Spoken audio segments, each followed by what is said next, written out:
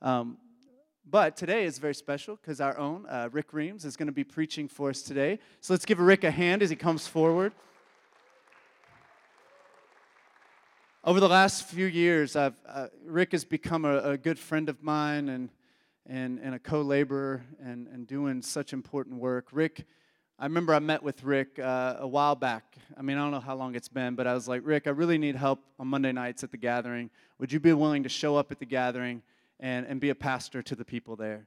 And Rick, he thought about it for a very short amount of time. I don't even think he thought about it. He's just like, sure, I would be glad to do that. That sounds great. And so he's jumped in, and he shows up every Monday nights, and he is a pastor to those folks on Mondays, and he creates such a loving and welcoming atmosphere. Rick is also someone who is incredibly humble. He's been willing to grow and learn and push himself into places that are new for him and even uncomfortable at times because he felt like Jesus is calling him there. And so Rick is a really, really wonderful guy, and I love this guy. And so I'm excited to hear what he has to share. Really some personal stuff this morning about his own journey and how God's been speaking to him. Thank you, John. So for you kids that are going to Aldersgate today, let me just say that I'm married to a Aldersgate alum. She still sings songs from Aldersgate. I don't know them, but she still sings them, and she loves them, and we've taken our kids there, and they've gone on mud wall walks and different things like that. So you all are going to have a great time. For you parents, the thing I love about Aldersgate the most is you can't get cell service. So that's one bad thing. You can't talk to them. But secondly, your kids are not going to be constantly on their phones. So this morning, I come into this sermon this morning with, it's kind of a free-for-all. And I'll explain why that is. 2 weeks ago, we ended our series on 1 Peter. And John ended that. And last week, if you remember, Ari came in and did a wonderful job talking about Pentecost. I wish Tabitha was here this morning because I was going to give her a little shout out. She told us the other night at church at the gathering, she said, I've never had a preacher that had a ponytail preach. And this morning I was going to tell her she's safe.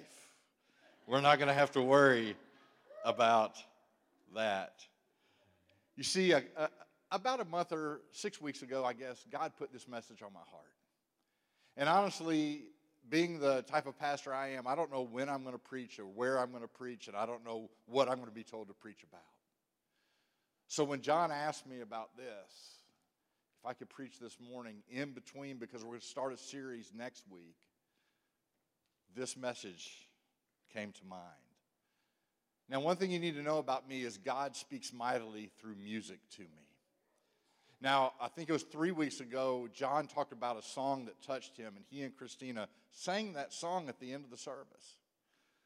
Thankfully, I am not going to sing this morning. I'm going to talk about the song that John and the worship team sang, the new song that they just sang. You see, God usually shares his message through song with me in kind of a surprising way. And that is, I never know that I'm looking for that message until the song comes. And what happened with this one, I was looking for a different version of a song that we sang the last time I preached called I Speak Jesus by Charity Gale. And I was looking for a different live version of that just to listen to something different.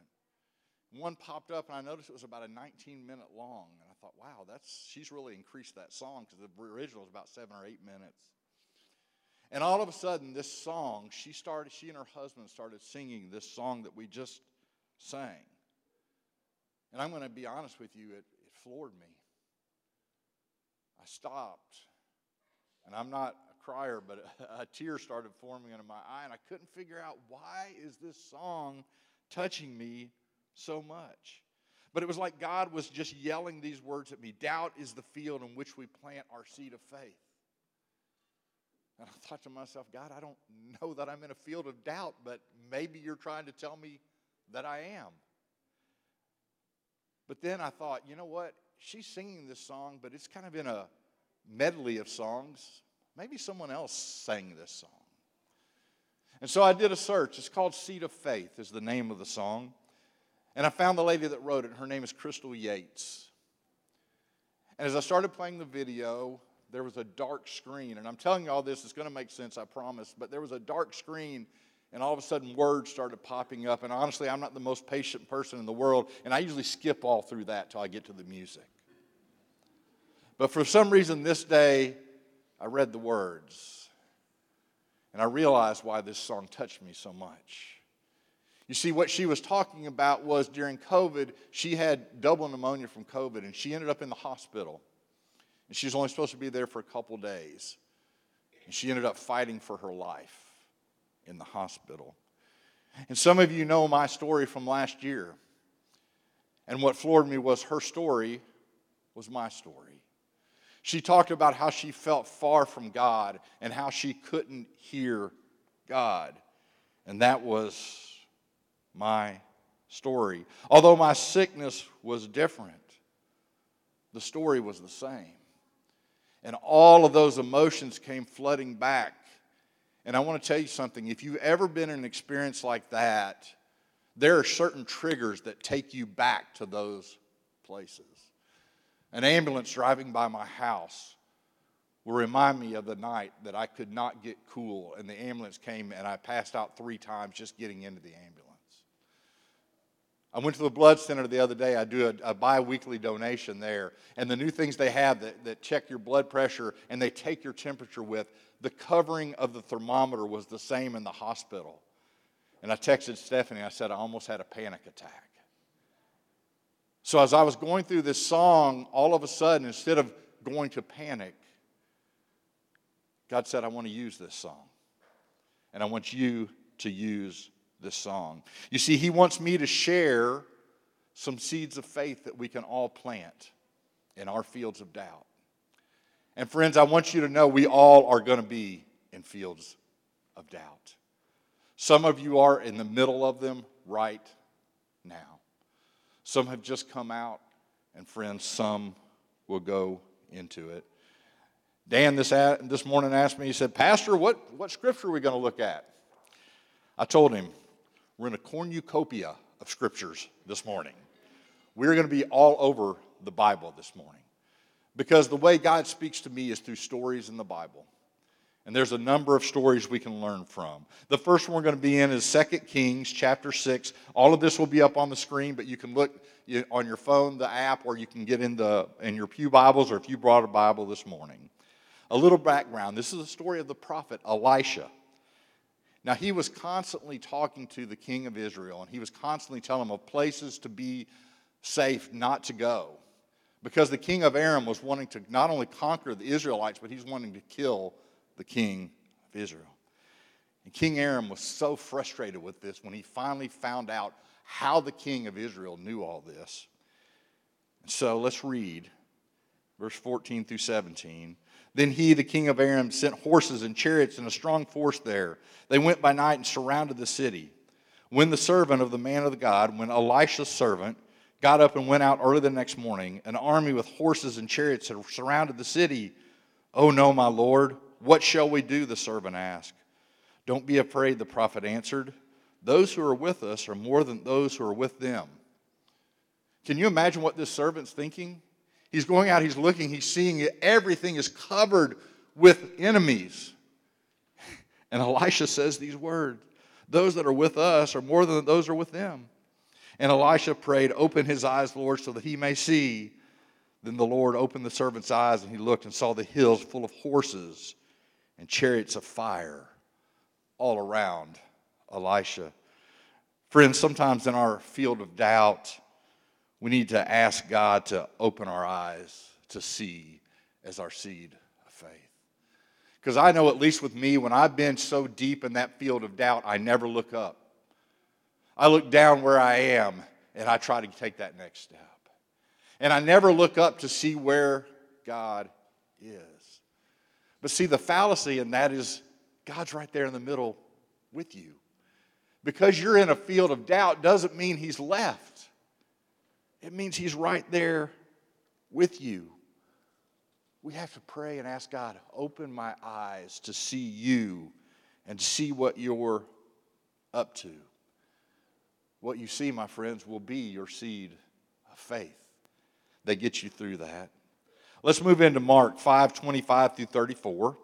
It said, a woman was there who had been subject to bleeding for 12 years. She has suffered a great deal under the care of many doctors and spent all she had. Yet instead of getting better, she grew worse. When she heard about Jesus, she came up behind him in the crowd and touched his cloak because she thought, if I just touch his clothes, I will be healed. Immediately the bleeding stopped, and she felt in her body that she was freed from her suffering. At once Jesus realized the power had gone out from him. He turned around in the crowd and asked, "Who touched me?" "You see the people crowded against you," his disciples answered, "and yet you can ask, 'Who touched me?'" But Jesus kept looking around to see who had done it. Then the woman, knowing what had happened to her, came and fell at his feet, and trembling with fear told him the whole truth. He said to her, "Daughter, your faith has healed you. Go in peace and be freed from your suffering."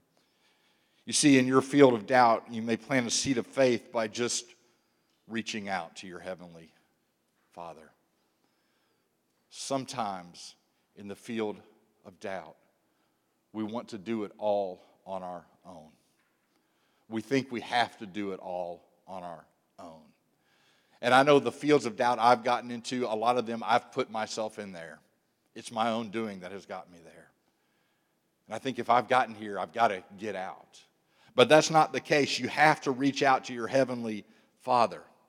And the thing I love is notice that she didn't say a word. She just reached out. She touched him. And she was healed. Now, what I love about that is also the word she used and the word that Jesus used. Said she felt in her body that she was freed from her suffering. And Jesus said, "Go in peace and be freed from your suffering." So is it possible that in our field of doubt, when we reach out to him, that we can be freed from our suffering? Because isn't that what we're looking for? Are you brave enough to do that? Reach out to him, no matter how deep in the field of doubt you are mired. Now, I want to go back to the same passage in Mark. It's always interesting, especially in the Gospels, how there's a lot of different stories going on at one time. And this is one of those cases. And we're going to read Mark 5, 21 through 24, and then through 35 through 42. What I want you to realize is from 24 to 35 is the story that I just read. It said, when Jesus again crossed over by boat to the other side of the lake, a large crowd gathered around him while he was by the lake. Then one of the synagogue leaders named Jairus came, and when he saw, he fell at his feet. He earnestly pleaded with him, "My little daughter is dying. Please come and put your hands on her so that she will be healed and live." So Jesus went with him. Now understand, again, this man says, "Come with me and save my daughter." And Jesus stops right there and says, "Who touched me?" Don't you know that Jairus was saying, "Jesus, I love that someone touched you, but my daughter is dying. I need you to come with me." And then this whole line, this whole event happens with this woman. And don't you know, all the while, at least if I was Jairus, I'd be standing there going, "This is great, Jesus. Come on, let's go. We got to go." And then it happens. While Jesus was still speaking, some people came from the house of Jairus, the synagogue leader. "Your daughter is dead," they said. "Why bother the teacher anymore?" Overhearing what they said, Jesus told him, "Don't be afraid, just believe." He did not let anyone follow him except for Peter, James, and John, the brother of James. When they came to the home of the synagogue leader, Jesus saw a commotion with people crying and wailing loudly. He went in and said to them, "Why all this commotion and wailing? The child is not dead, but is asleep." But they laughed at him. After he put them all out, he took the child's father and mother and the disciples who were with him and went in where the child was. He took her by the hand and said to her, "Talitha cum," which means, "Little girl, I say to you, get up." Immediately the girl stood up and began to walk around. She was 12 years old. At this, they were completely astonished. You see, in our field of doubt, our seed of faith sometimes is having to claim and hold on to, "Don't be afraid, just believe. And what I want you to see is what the people said to Jesus, what they did to Jesus. They laughed at him. And friends, sometimes when we're in our field of doubt and we tell people, I'm not afraid, I'm just going to believe, they're going to laugh at you. How's that going for you, they may ask. But that's okay. They can laugh at you because they do not know the one that you're believing in. And that's what gets you through that time. You have to have faith. You have to believe. And remember what the words were. Fear not, I am your God. Fear not, I am with you. And I love these words. I always feel like if they're going to say it in the Old Testament or the New Testament, it must be really important. And those words are, I will never leave you nor forsake you. So when you're in that field of doubt, when you're deep down inside there and you can't see anything else, don't be afraid. Just believe. These next couple of things I'm going to talk about are personal things to me. The first one I'm going to talk about I've never discussed in public before. And that's because of the hurt that I felt from this experience. And so before I say it, what I want you to hear is that church hurt is caused by humans and not by God and Jesus. And that's what I'm going to talk about. And I want you to know that I have total confidence that what happened was not of God, but it was of man. But it did happen, and sadly, I would say that over 2/3 of you maybe have gone through something in a church that has hurt you. So do you remember how many times Jesus would take his disciples away from the crowds? He would take them away not only to teach them, but he'd take them away just to hang out with them. He wanted to spend time with them. Some of you know a little bit of my story. I was the interim pastor at a church in Frankfurt for over a year and a half. Now, my church was a satellite campus of a main church here in Lexington. And I can't say this any other way other than the fact that the main church in Lexington had a lot of toxic things going on inside that church. A lot of toxic events happened, a lot of leadership issues. And I felt like my job was to insulate my campus from those. And that's a difficult thing sometimes when you know what's going on, but you're trying to make sure that your campus is not affected by those things. And that's what I did. But let me tell you the effect that had on me. And this sounds very, very weird, but I was so busy doing church that I couldn't do church. I was so busy doing my job that my spiritual life suffered mightily because I was putting out fire after fire after fire, but not taking time myself with God. And again, I will tell you, that's a Rick issue. That's no one else's fault. That was my fault. So when that time finished, there came a time where I found a pastor that could take this church over that I knew I could trust, and it was time for us to leave. And friends, I was so spiritually empty that I was deep, deep, deep, deep down in that field of doubt. And I heard God say these words to me. He said, Rick, I cannot use you where you are. I cannot use you to minister where you are. And I was fully aware of that. He was exactly right. But he said something else. He said, I want you and Stephanie, you see Stephanie, spouses of pastors. Laura, you understand this? Lee, you understand this? You go through what your spouse goes through. Sometimes even worse, because you have to see the effect it has on your spouse. Debbie, I see you shaking your head. I understand.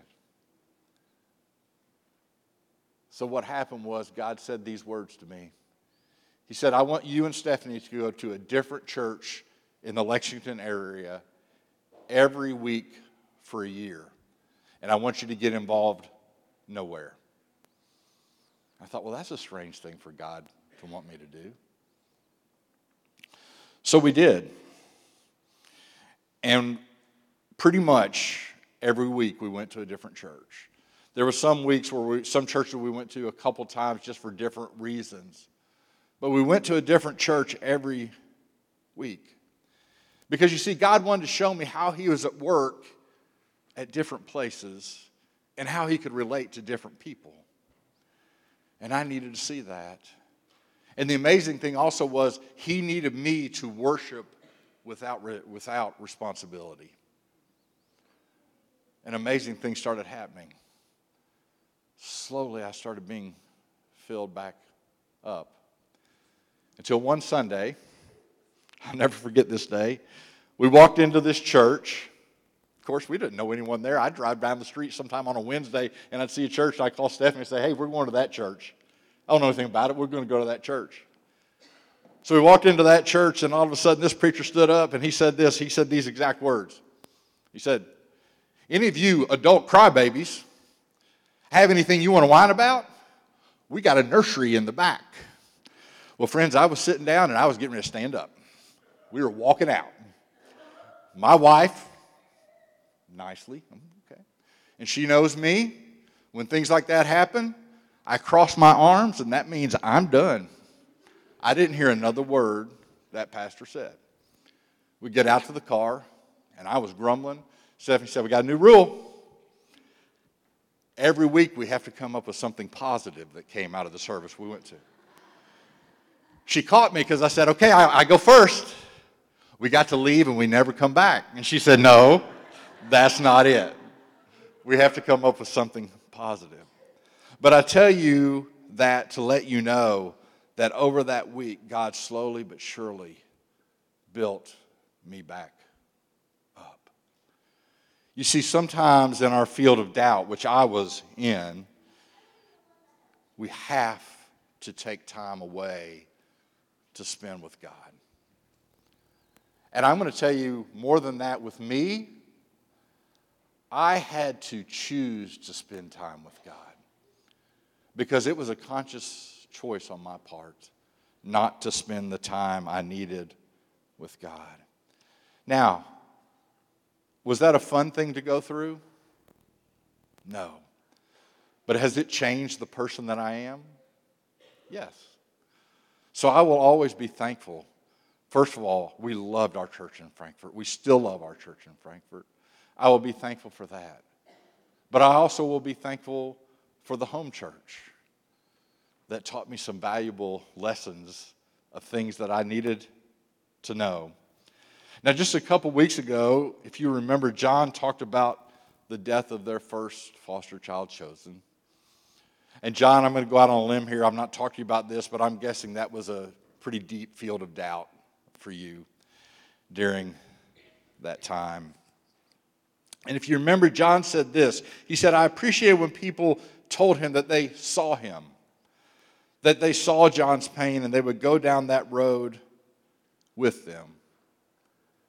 And you see, friends, sometimes when friends and family are in a field of doubt, we have to come and drop our seed of faith for them. Now, when I wrote this sermon on Tuesday, I had no idea that this point would be so poignant to me. On Friday evening, I received a text from a church member in Frankfort that said the pastor there had just sent out a text, kind of a crucial text about people that were in our church that are no longer there but were members when we were in Frankfort. And it simply said, Leanne is in hospice care in Frankfort, and they asked for your prayers. Well, Leanne and Will are dear friends of ours, and I reached out immediately to Will, and I said, Will, what is going on? Because Leanne had had lymphoma a couple years ago. We thought everything was great. We had no idea. We hadn't heard a word. And now she's in hospice care. And the way Stephanie works, and I work through her, is we take food to people. So I texted him, and I said, Will, we want to bring food to you because we thought hospice, they're at home, everything, it's going to be a little bit of time. And he texted me back, and he said, Rick, Leanne's at Markey Center hospice care, and she'll stay here until she passes. And I told Stephanie, I said, these texts keep getting worse. What could be worse than this? And at midnight, he texted me again, and he said, Rick, the nurse came in. They had just gotten in hospice. The nurse came in and said, it will be a day at the most, maybe hours. At 6:15 yesterday morning, Leanne McCann Isaac met her Savior. And that is awesome. Whenever I hear someone that died, I said, good for them. And I mean that. But it's not good for their family. So all of a sudden, I realized that I had to plant a seed of faith in Will's doubt. So John, I took from your friends, and I said, Will, I've not been down this road, but I'll go down with you. And Will is a huge bulking of a man, and we showed up at their house in Lawrenceburg yesterday unexpectedly because I knew if I texted he would say no. And we had some food and some gift cards, and Will and one of his daughters came out to see us, and Will, as he walked towards us, just broke down. And just, I mean, if you know Stephanie, she's tiny. I was afraid he's going to hug the life out of her. And then he hugged me. But what I realize is sometimes we just need to be there because, men, do you agree with me? We're not allowed to cry. He had to be strong for his 4 kids, and I'm sure that's the first time he was able to break down. So you see, we have to drop our seed of faith in someone else's field. But what I need to tell you is why I love this church so much. There's a number of things, but last year during my illness, I told you all that for some reason I could not pray. Right after I got out of the hospital and I was well enough, I came back and I spoke on this, but I couldn't figure it out. I pray all the time, and in the hospital I could not pray. Crystal Yates, at the beginning of her song, during those words, she said something that I finally realized what it was. She said, and I will agree, that she could not pray because she was afraid of what the answer from God might be. You see, friends, I've told people my entire life, I'm ready to die, I know where I'm going. When I was on death's door, I realized that was not true. I know where I'm going, but I'm not ready to go there yet. And I was afraid if I asked God to save me, his answer may be, it's your time. So I couldn't pray. I could not pray. I did not pray. But what I loved was every day I felt like I was being lifted up to the throne of God, and I couldn't understand it. And then I realized it. You folks dropped your seed of faith in my field of doubt. You prayed for me. You lifted me up. You called. You talked to Stephanie. You checked on us. There was a meal train. So many of you all brought food that I didn't even know who you were. And understand, I was in the hospital. I didn't get to eat any of it. Some of you all brought food afterwards, and it was delicious. But while I was in the hospital, Stephanie needed that. She could run home and get food. She could run home and bring it back to the hospital. So see, friends, I can never repay you for what you've done. But what I can pray is that I can do that for other people. And I can pray that you can be someone's seed of faith in their field of doubt. Now, I'm not a farmer, but I do know, my wife's laughing at me, she's right, I'm not a farmer, but I do know that in order for a plant to take seed and grow, it has to have what? Water. It has to have rain to come down. And if you heard the song that we sang, I'm going to close with these words. It says, so let it rain, because things start to change. So let it rain, it won't be the same. From glory to glory, you're writing my story. When it rains, so let it rain. Friends, may it rain down on all of our seeds of faith. In the name of the Father, and of the Son, and of the Holy Spirit.